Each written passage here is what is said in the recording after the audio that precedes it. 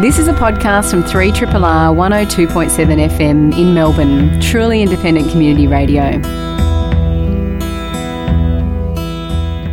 Good morning, and welcome to Radiotherapy on 3RRR. Happy sunny Sunday morning if you're listening live.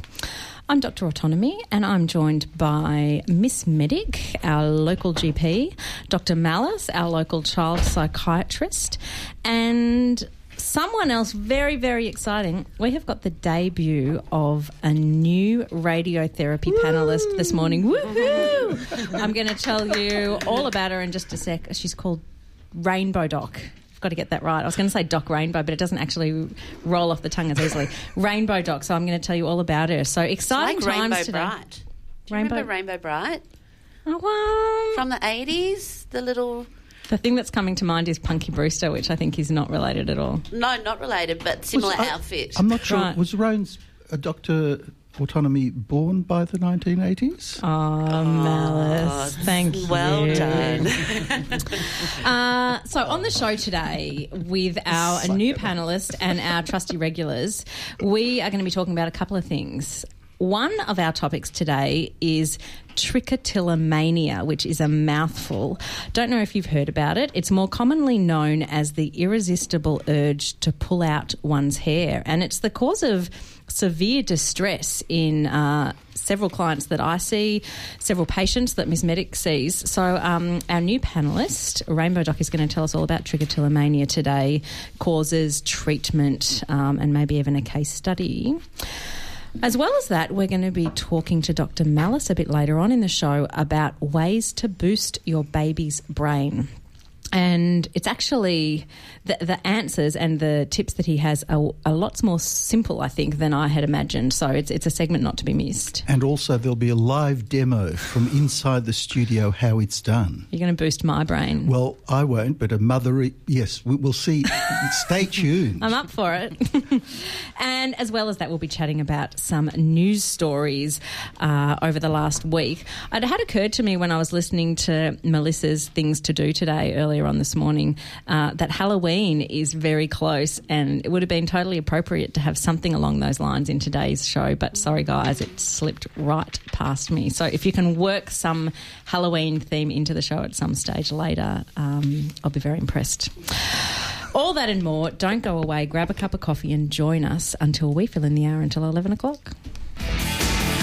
Doctor, give me the news. I got a bad case of loving you.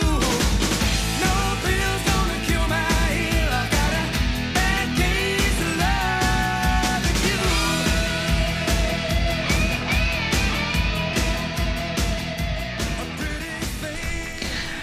you. And we are back. Radiotherapy on 3RRR. Miss Medic, good morning. Back from your travels. Back from my travels, it is a time of transitions, I feel. I'm sort of transitioning into the new season. Feels very springish today, at least. Yeah. My littlest starts prep transition tomorrow. Big transition. Just get that vibe that the year's kind of just rounding up, don't you think? Yeah, it's just sort of happening fast. Yeah, so it feels like a time of transitions. And yes, a big transition back to work and normal life from my life in the RV on the coast of California, which was our recent trip. Which was so fun. I don't even need to ask if it was great or not. I can just tell. You get the vibe from me. I get the vibe, yeah. The California dreaming vibe. Sounds amazing. Well, welcome back. We Thank missed you. Dr. Malice, hello. Well, it was Miss Medic came back as sort of imitating bears for some reason. I'm not sure why, and doing growls. But anyhow. Yeah. Did you see any? No, I didn't. But I did feel at times slightly nervy. All the big bear containers, the bear lockers that they have through Yosemite National Park do make you feel like at any moment a bear could just jump out from behind a tree, but no, did not see any. I think they're pretty quiet animals, actually. And they were so cute in the cartoons back in the last century with Boo Boo and Yogi. Hello, Yogi, Booby. that's from Yellowstone. Yes, so not neighbourhood. Yeah, that's right. And our debut of our new panellist, Rainbow Doc, welcome. thank you. It's lovely to be here on this beautiful, beautiful day. I know. Thanks for being in a Everyone's dark smiling. studio. Sun is very therapeutic. Makes a difference, doesn't it? Now, I think we should do a tiny little bit of an intro, Rainbow Doc, because it's nice for people to have a little bit of information about new panellists, I think, and Who is in their lounge room or their kitchen or their bedroom? exactly. So I did a little bit of research. You are a very well-known and experienced local Melbourne psychologist, and the sorts of things that I noted that you are sort of known for and that you enjoy working with are a whole variety of things, including things such as working with people around shyness, around parenting, around sexual identity, around relationships, plus all the sort of, I guess, more traditional diagnostic-driven, anxiety, depression, panic disorder. Huge variety of things that you work within. Yeah. Yeah, I like variety. I started off working with people with Parkinson's disease and their families. I didn't know that. Yeah, that was my research topic. So looking at the psychosocial impact of Parkinson's disease. And then, I've kind of wended my way through an awful lot of anxiety. Probably my own as well. I was just about to ask, is this yours or the client's? A little bit of both. And now I find myself working a lot in the area of sexuality and gender. Trichotillomania that we're going to talk a bit about. And I'm also really interested in basically this sort of thing in education, community education and awareness around mental health. Well, we are thrilled to have you join the team, specifically today to talk about trichotillomania, but lots more coming up on future shows. So let's put the trichotillomania on hold for a little bit and start in the way that we always do, which is just a brief catch-up on local news stories and what's been happening. Miss Medic, have you had time to scout the newspapers since being back? Not a great deal, to be honest. But I was just thinking that we should probably mention, given that this week we will tick over into November, that mention Movember, which a lot of us know something about, particularly because it was born here in Melbourne by two mates that met for a beer and decided that could they bring back the humble moustache. And this was back in 2003. And they recruited their mates, about 30 of them at the time, and decided they'd raise some money for prostate cancer, so cancers affecting men specifically at that stage, while they paid each other, essentially sponsored each other to grow moustaches. So that's the birthplace of Movember. I didn't know that it started in Melbourne, and I know what Movember is, and you see all these guys walking around with moustaches. But I actually don't know if off the top of my head I could have told you what it raised money for either. So now it's sort of expanded, and overall at looking at raising money to support issues affecting men and their health. So the main ones they cover are prostate cancer, testicular cancer and suicide prevention. And it's sort of born out of the overall knowledge, and I think they're now worldwide. And it's born out of that we know that men die on average 6 years younger than women, sort of worldwide, and their aim is through research and education and advocacy for men to try and change that and close that gap. Amazing goal. It is, and they're doing wonderful things. So if you are someone who's being asked to sponsor someone for Movember or interested in getting on board, have a look at the Movember website. And that's what it's all about, which I think is a very important one, particularly, with suicide prevention in our young men. Hugely important. Just Dr. a Mallis. question of why, are there any ideas or theories of why men should be at risk at the rate of 6%? Or 6 years, was it? It's, on average 6 years. Yeah, that sounds quite significant. It is. Any ideas of why? I think there's lots of theories on why. And in part, it would be that there's the peaks of where men go through particularly risky times. So we know that the risk times for accidental death and suicide happens sort of in the 20s and 30s, and then they do have an earlier sort of onset of cardiovascular illness as well. So those lifestyle conditions are still slightly higher in men, although that's changing a bit as well.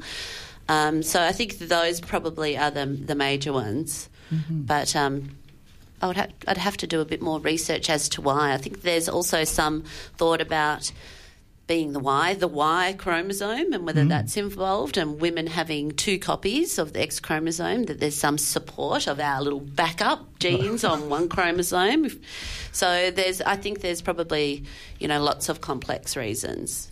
And I think that's what a big thing that Movember are tackling, the group at Movember, trying to understand what it is and how can we tackle that.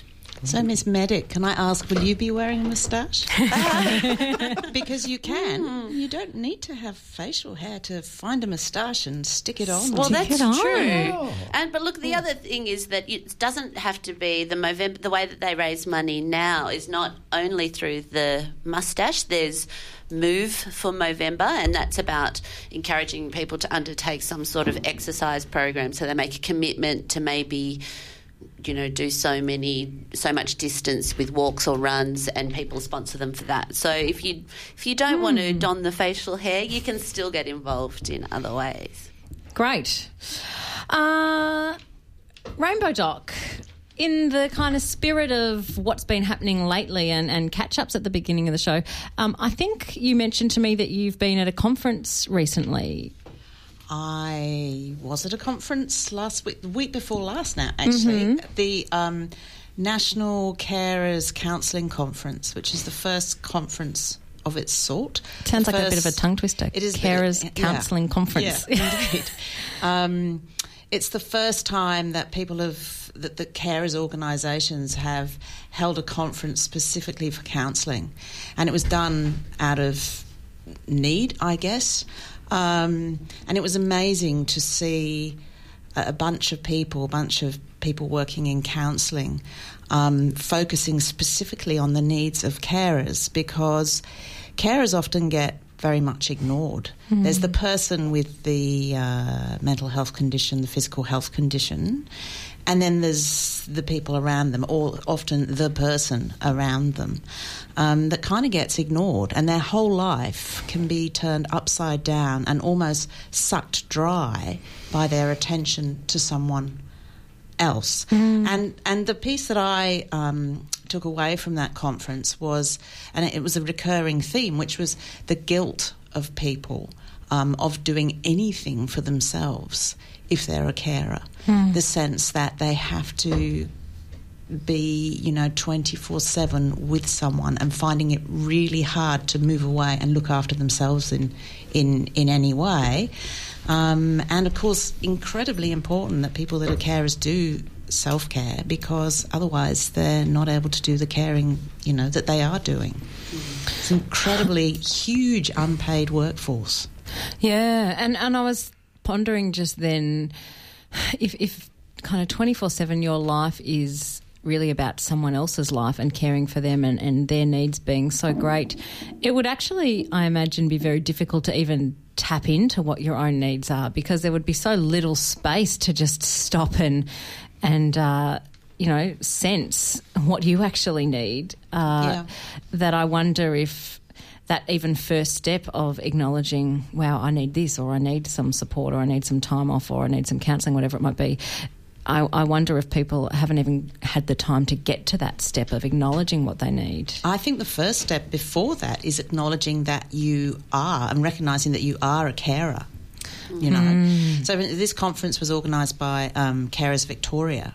Unless you recognise and identify as a carer, you're not going to be reaching out to get some support, the support that is out there, such as counselling, or meet with other people in similar situations, just to validate what you're doing, what's going on for you. So really hard to identify as as a carer, and then, as you say, to work out what it is that you need. You know, life can easily kind of disappear from you if you're not careful. And was there any message indeed how to do that first step of self-recognition in change of role within the family relationship or the friendship relationship when you step into the role as the carer's zone? I don't know. I don't know how people actually do that. I think there is a sudden recognition, normally because of the sense of, where have I gone? Or I can't do this anymore. Or kind of sometimes a desperation of wanting other people to somehow help you. But what on earth can they do? You know? But that sounds like pretty well Isolating. down the road. Once you say, how did I get here, that's sort of so far down the river. It's where do they jump into the river? How could they recognise that? Yeah, I think that it is often quite a way down the road, because often people move into, there's two ways, which sounds obvious, but you either move in gradually because someone has a chronic progressive condition, or there's something that happens all of a sudden. Yes. There's an accident, or there's a sudden onset, and you're sort of thrown into this crisis management, which isn't the time that you're going to acknowledge that you're a carer. It's going to come afterwards. So I think it is usually quite a little bit down the track. Yeah. So I wonder if in this sort of program, as you said, one of your keen interests is raising community awareness. The message might be that it should not be on the onus on the carer, but their nearest and dearest to say, do you realise you've just crossed a boundary into caring? Yeah, because that self-recognition may just be beyond most of us at the time. Yeah, I think it would be fabulous if people could recognise that. I think what often happens when I mentioned guilt is that if there are other family members, the other family members aren't the primary carer. And therefore the acknowledgement that someone is also acknowledgement that they're not. Now, that would be then a reverberating guilt from the non-participating partners rubbing off doubly on the actual carer. So, okay, folks out there, sort of put the guilt away and all of us should get a little bit real that if someone in our circle, family, friends, is in the carer's role, let them know that that's what they're doing. And encourage them to get support and Self-care. get respite. Yeah. I think that in medicine in general, we're getting better at this. So when we see, because often there are medical professionals involved with the care of the patient, that we are much better now, I hope, at checking in with the carer. Like, and how are you doing? You know, how's this going for you? Have you got support? Are you getting a break? How's this tracking? I think we are getting better at that.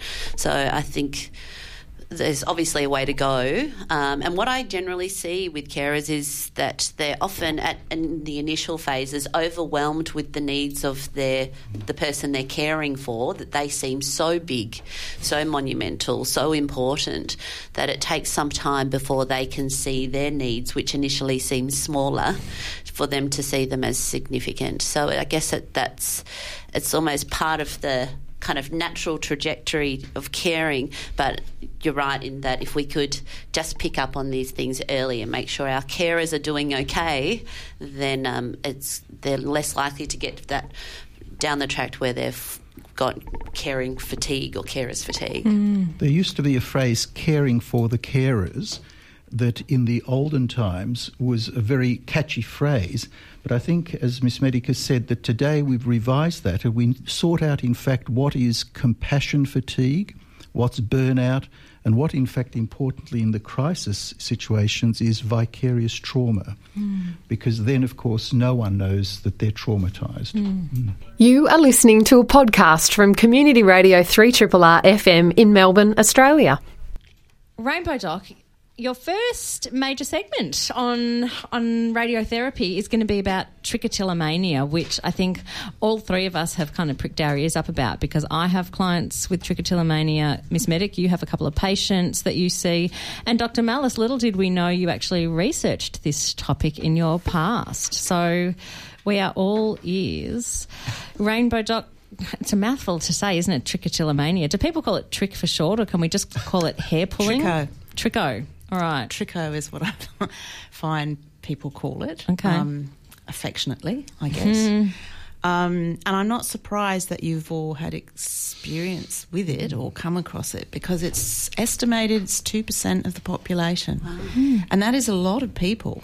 That's a lot of people to have a condition that not many people know about, and certainly have trouble spelling and pronouncing. How many L's are there in it, you know? But trichotillomania has been around for a very long time. I mean, it's just the phrase to pull your hair out when you're stressed is an indication that there's some kind of knowledge that that's somewhere that we can go if we are stressed. Yeah. And I think it's always interesting to look at language and look at those phrases that are kind of embedded in our vernacular, if you want, that actually are saying an awful lot more than we're aware of, unless we analyse them. So, pulling your hair out, hair pulling, 2% of the population. It's not known amongst the general population. People don't know about it, so it's hidden. And any condition that is hidden entails a high degree of shame around it. And the shame is what makes it very hard to work with, to treat. It is a treatable condition, but as anyone knows that works in a therapeutic sense, working with shame can be really challenging. It's really difficult because shame is so deeply embedded in us when we have that. So I can hear people that have never heard of this and hear 2% of the population. How come I don't know about this? It's because people hide it because of the shame. People can end up with no hair at all, find themselves wearing hats or wigs, or people can get very clever at manipulating their hair, growing their hair long and then putting their hair up to cover the patches which have become bald, so that people don't know. But essentially it develops for self-protection, as most conditions do. Mental health conditions often are, particularly when they're anxiety related. This is known as an impulse control disorder, but there is a high level of anxiety associated with it. And it develops as protection against something, whatever that is. There's no particular known cause. There's a high level of distress associated, and it's more common in females than males. And the onset generally tends to be early in life, in childhood or early teenage. And treatment is medication sometimes, or behaviour therapy, so teaching other people other things to do, if you want, rather than pull hair. And the hair pulling can be in your head, from your scalp, often a particular part of the scalp, a particular part of the hair, which kind of becomes the favourite spot. Or people that pull their hair talk about finding the particular hair that feels just right to pull, so a particular texture of the hair. When people pull their hair, they often put it in their mouth afterwards, will play with the hair after it's been pulled, so that's part of it. And there's a sensation that develops almost like in the tips of the fingers that are involved in this, as well as in the hair, in the hair follicle from where the hairs come, that gives a sort of a buzz, if you want, a soothing. Yeah. I've also seen this in a child that pulled out all of her eyelashes as well, and that was the first time I had seen that, but it was also in the setting of a lot of anxiety. And it became that habitual. Eyelashes, eyebrows, pubic hair, other people's hair, sometimes a sibling, and sometimes a dog's hair. So it can kind of be trichotillomania by proxy, if you want. But it's not your own hair, it's someone else's hair. It could be chest hair if you have chest hair, leg hair, any hair.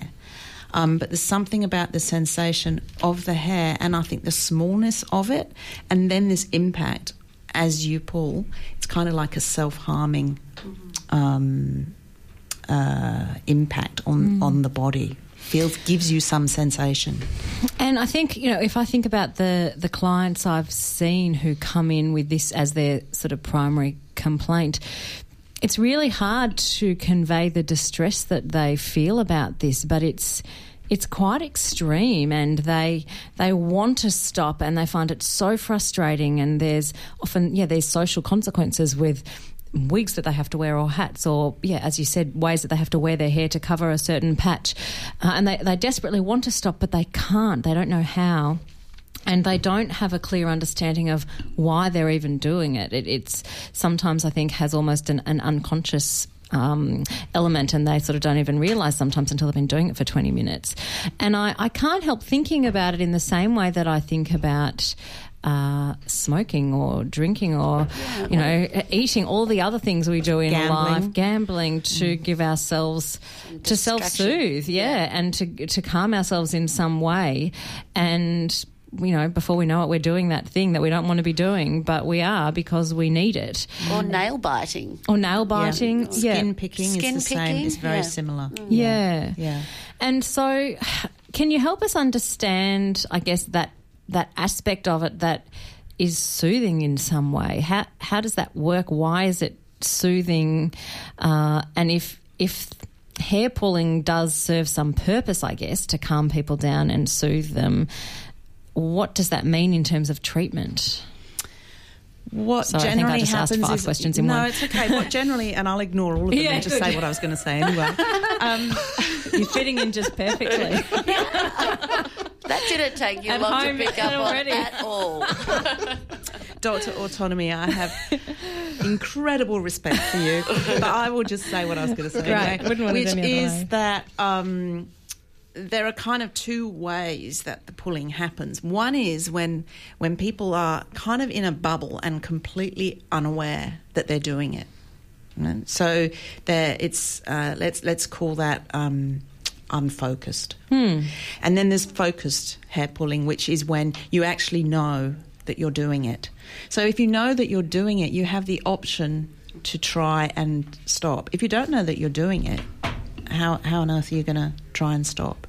So in terms of a behavioural intervention, if someone doesn't know they're doing it, is very hard to implement. But I guess that one of the first things to do is to try and move that unfocused to focused. So try and build someone's awareness by, finding out as much as possible about the hair pulling. Where does this happen? Where do you find you do this? What has happened just before you do this? How do you do it? Which hand do you use? Which fingers do you use? How are you sitting? Are you sitting? Are you lying down? What are you doing when you're pulling your hair? To try and build the awareness so that there becomes a sense that potentially there is a choice about what I do in that moment where I find myself thrown into it. Yeah. So building that awareness is one of the first steps in helping people with it. Yeah. And I'm wondering if in that sort of unfocused habitual category where people, that sort of category where 20 minutes later someone realises they've been doing it and they didn't even realise when they started. If we're thinking about this as a self-soothing technique, it serves some kind of purpose, I'm thinking about it in the same way that I would think about, for example, alcohol use that is impulsive and out of control, that I would never try to help someone to stop drinking without first addressing all the other aspects of their life that are causing them to need a drink, if that makes sense. And so is there an element of that with trichotillomania where if someone is using this technique because it's soothing them in some way, that you can't actually just deal with that habit. It's about, well, what else is going on in your life and how can we help you to bring your anxiety or stress or whatever it is down so that you have less need to self-soothe? Does that make sense? For sure. Yeah. I mean, the hair pulling is the symptom. Yeah. So it's really important to look at the whole picture, you know, the family of origin stuff, the self-esteem, what's going on, you know, the internal world of that person, actually what's going on, rather than honing in just on the pulling. And in fact, you know, if you hone in, I believe my experience is that if you hone in just in the pulling and just try and treat that, you don't get anywhere. You might initially change a little bit, but it's going to slip right back because the underlying stuff, whatever that is still there. So you have to go into that, and that is really, really confronting. When I work with someone with trichotillomania, the first thing I say is, this is going to be really hard, you know, and you are amazing to have the courage to start this process, you know, given the level of shame that people experience, and you are amazing if you are able to commit to it and stay with it, even in those really unpleasant moments where it's just all too hard, you know, to persist with it. Often people set themselves, this is a couple of times I've seen people who are about to be married or they've got a wedding coming up in maybe 6 months' time, and they have vowed to themselves that they will not be pulling by the time they get married, because they have a sense of, how is this going to be when if I have children, if I have small children, how am I going to find time or space to be able to have this kind of secret thing that I say it's a friendly, calling it tricho, it kind of becomes a friend because of the self-soothing element of it. How am I going to do that? Actually, how could I possibly have children when I do this? You know, this is the kind of thinking that might be present for someone that is hair pulling.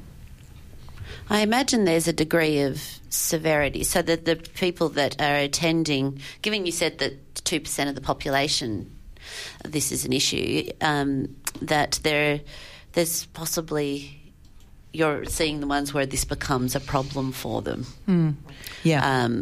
Where it really is impairing their level of function.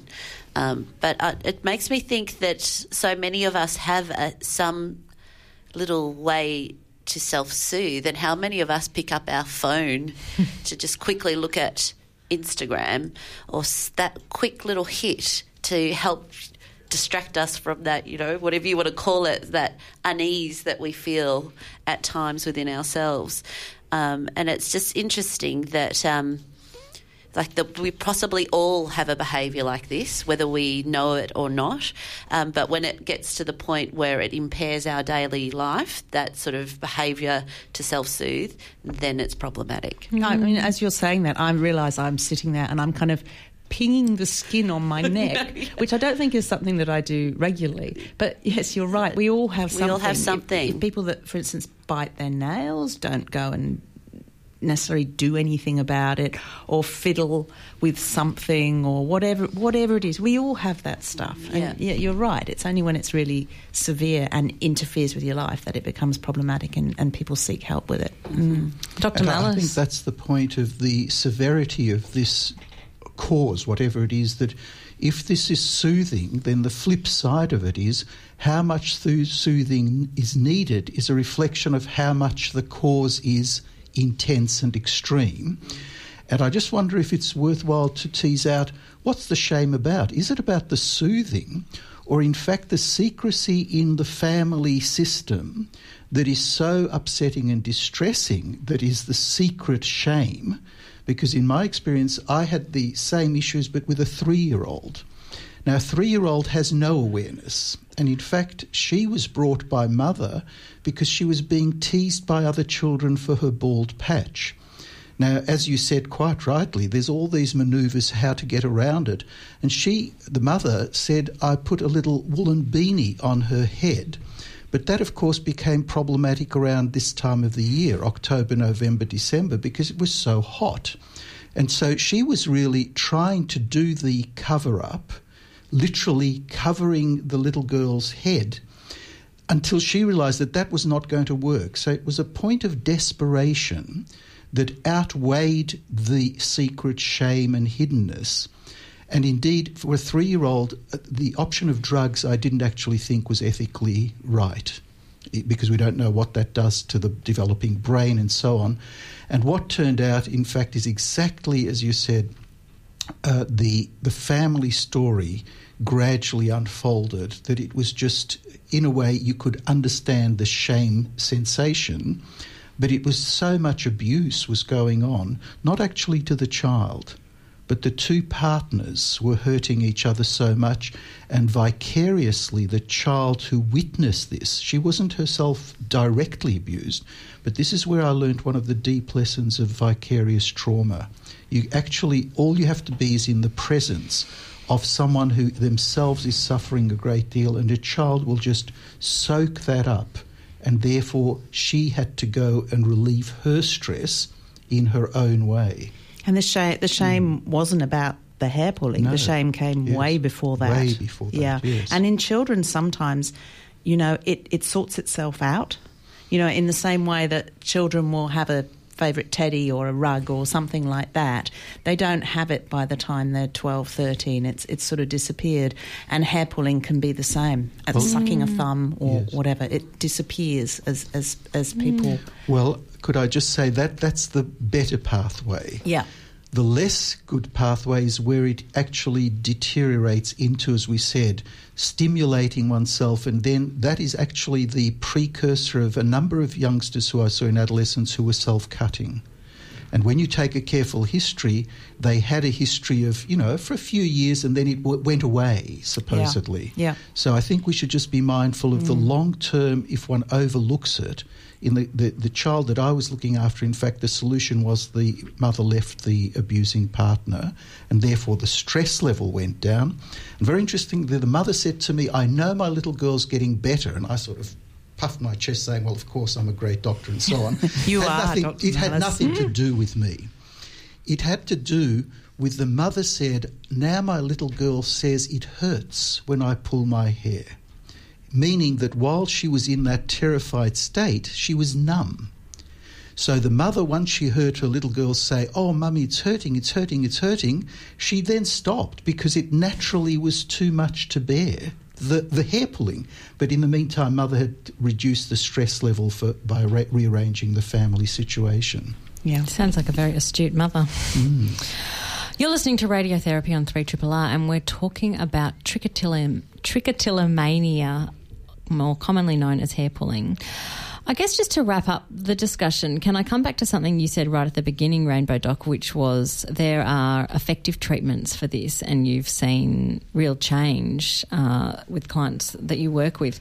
Can you tell us a bit about that? Is it possible to stop? Is it possible to change this habitual process? I usually say to people exactly what you've said, Miss Medic, that this is something, because people will say, clients will say, is it possible for this to stop? And I say, yes, it is possible, but it's also possible that this is just your thing. This is just the thing you do, and you can reduce how you're doing it so it doesn't have the same impact. And you may find yourself in really stressed times going back to it, but not in the same way that it used to be. So it's not the same problematic thing. So it takes time. It takes time, persistence, commitment, and sometimes money as well to be able to do that. Yeah. Because it's not, you can't do it in 10 sessions. And the other thing that is really helpful is for people to, talking about the shame, is to talk to other people that have the same experience if you want to come out about it. Because, I don't know if anyone here remembers when bulimia wasn't known about, but it was actually Diana Spencer who came out as bulimic. That kind of was one of the things that changed that someone very, very public, Princess as Di, as public as you could possibly be. For those who are too young, Diana Spencer of the royal family, I think you're speaking about. Is that right? Yes. This is a UK royal family. Yes. And she... So once it was out there were all these people that said, I'm bulimic. That's what it is. I thought it was just me. Yeah. And it's the same with trichotillomania, which is why it's important we're talking about it today, that there may be people listening who are saying, oh my God, that's me, that's what I do, and may see it as a problem or not as a problem, but nevertheless it may be just quite distressing to hear us talking about this, if you're having that realisation that, oh my God, that's me. Support that there is a support group in Victoria. The Anxiety Recovery Centre runs a support group for people with trichotillomania, and they've run retreats that have been very successful just in normalising this. You are listening to a podcast from Australia's best-known community radio station, 3RRR 102.7 in Melbourne. You're speaking with myself, Dr. Autonomy, Miss Medic, Rainbow Doc and Dr. Malice, and we've been talking about hair pulling, but we're going to switch topics now to a topic that Dr. Malice is going to bring us, which is about boosting your baby's brain. And it can actually be much more simple than you think it is. And I think we're going to have a live demonstration that I know very little about that I might be involved in. Where's the baby? Yeah, that's what I'm asking. That's what I'm wondering. I think this is the situation where you often hear therapists saying, you know, there's a baby part in all of us, there's a grown-up part in all of us, and today we're going to have a demo of how a baby part is being addressed by a grown-up. Not one part, but actually two people, just to get a feel for what motherese actually sounds like, because a lot of it is going to be in the hearing. Now, what motherese is a word that often is talked about as baby talk, or for researchers who get a bit heady about it, is infant-directed or child-directed talk, because they don't like loose words like baby talk. I mean, that's not cool in academia. Motherese sounds very intellectual. Well, it does, and we will hear how it translates into everyday life. And the question is, who discovered this? It's actually a natural instinct. It is universal, at least as far as we know in the Western cultures, that grown-ups use motherese. And I should point out, it's not only with infants and children. There's an adult-to-adult version of motherese, which often is to an expression of fondness or to demote and, in a way, infantilise someone, which is it's really a form of mild abuse. There's also motherese, if you like, or baby talk towards pets. And we often talk to our pets, and they do respond much like actual babies do respond. And, of course, it would be absolutely normal between intimate partners who often use honey. Now, first demo of what motherese sounds like. Honey, sweetheart. Did Your hear? husband just started unloading the dishwasher as soon as he heard that. It's Fingers magic. crossed. And that is precisely the reason we have this in our culture, because it strengthens bonds and relationships, and it regulates and it brings us close when it's used appropriately, not in the humiliating and degrading way. And you've actually demonstrated all the components. You draw out the language. Honey. It's honey. It's not a quick, short... Honey. Yeah. Honey? Sounds very different. Very different also motherese. That made my husband start unloading the dishwasher. Wow. We're going to get some real issues after this show at home, I think, but let's stay here with the script. Or maybe not. And we should say it goes two ways. With mothers or children and infants, it goes that the baby actually then responds to the motherese, usually with a glorious smile, reaching out, and that's the feedback loop that keeps this going. And with dishwashers, I'm not sure how that's going to work, but you can experiment on that. And the point here is that it's not actually the word you say. You're not actually talking about honey, the concrete sweetener. you're actually using it in the sing-song way of fondness and playfulness, of honey. And when you say to some mothers do say to their children, "You are so sweet, I could eat you," that's not a cannibalistic declaration. That is a term of dear endearment and caring and loving and absolutely being in love with the moment.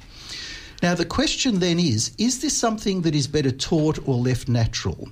And while we are lighthearted on the one side in ordinary healthy development, of course, there's real issues on the other side when a mother is incapable for various reasons, usually from stress, mental health issues, or lack of opportunity. And if we just go back to, as we heard earlier, the importance of language, we're talking about mother tongue, the foundation of our speech being brought into life. Now, what is more profound than hearing the mother's voice as a teacher? It's not school teachers or kinder teachers. It's preceded even before birth by the vibrations that the baby feels as sound waves in the womb. And that's mummy's voice. So baby talk starts well before birth. And that's just a reminder of why it's called mother tongue and not radio Triple R tongue or ABC tongue or whatever other tongue. And the point here is that the face-to-face contact with mother is the best booster of brain power. How do we know this? Experiments, for example, at the age of 2, give questionnaires to parents who have practiced motherese versus non. Children by the age of 2 have a vocabulary of over 400 words with motherese parenting compared to under 200 words for non-motherese. This is not a criticism. It's just experimental evidence that it enriches the areas of the brain, the networks, through the phase, if those who are interested, through myelination of the brain tracts. And that is actually the reason why instinctively motherese is short words and sing-song. Now, for a quick demo, could we have a very short demo of, let's say, a child doctor autonomy or baby doctor autonomy brings home a beautiful painting for Mother Miss Medic. Okay. So I'm the 2. All that comes to mind when I imagine being a 2-year-old at the moment is, I do it myself. But let me try something different. So you've just given Mummy a drawing you did, which is a glorious drawing. Mama, I did picture. This is so weird. Wow, what a beautiful drawing. What's this you've got here? This is Dog. And I can see that. Look at that dog's fluffy tail. There you go. Now, demonstration over. Absolutely. Now, that is firstly the instant exchange of the sing-song. Let's forget the content. Yeah.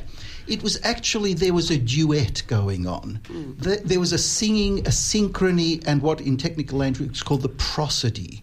The actual musicality of language. It's not the content, it's how it's done. And so the take-home message from this is practice makes perfect, and you can't get motherese wrong because your little one will actually feed back when it's not online. Yep. And the more you practice, the more you're boosting, to be fair, both your brain powers.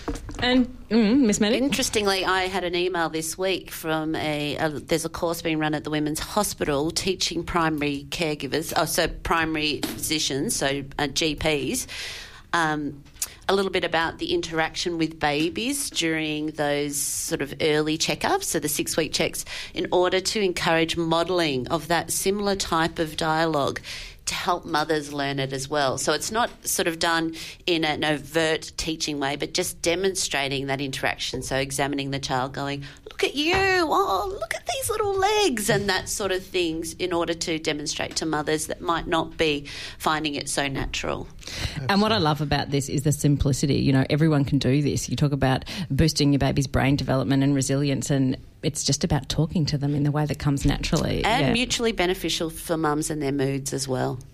This has been a podcast from 3RRR 102.7 FM in Melbourne. Truly independent community radio. Want to hear more? Check out our website at rrr.org.au.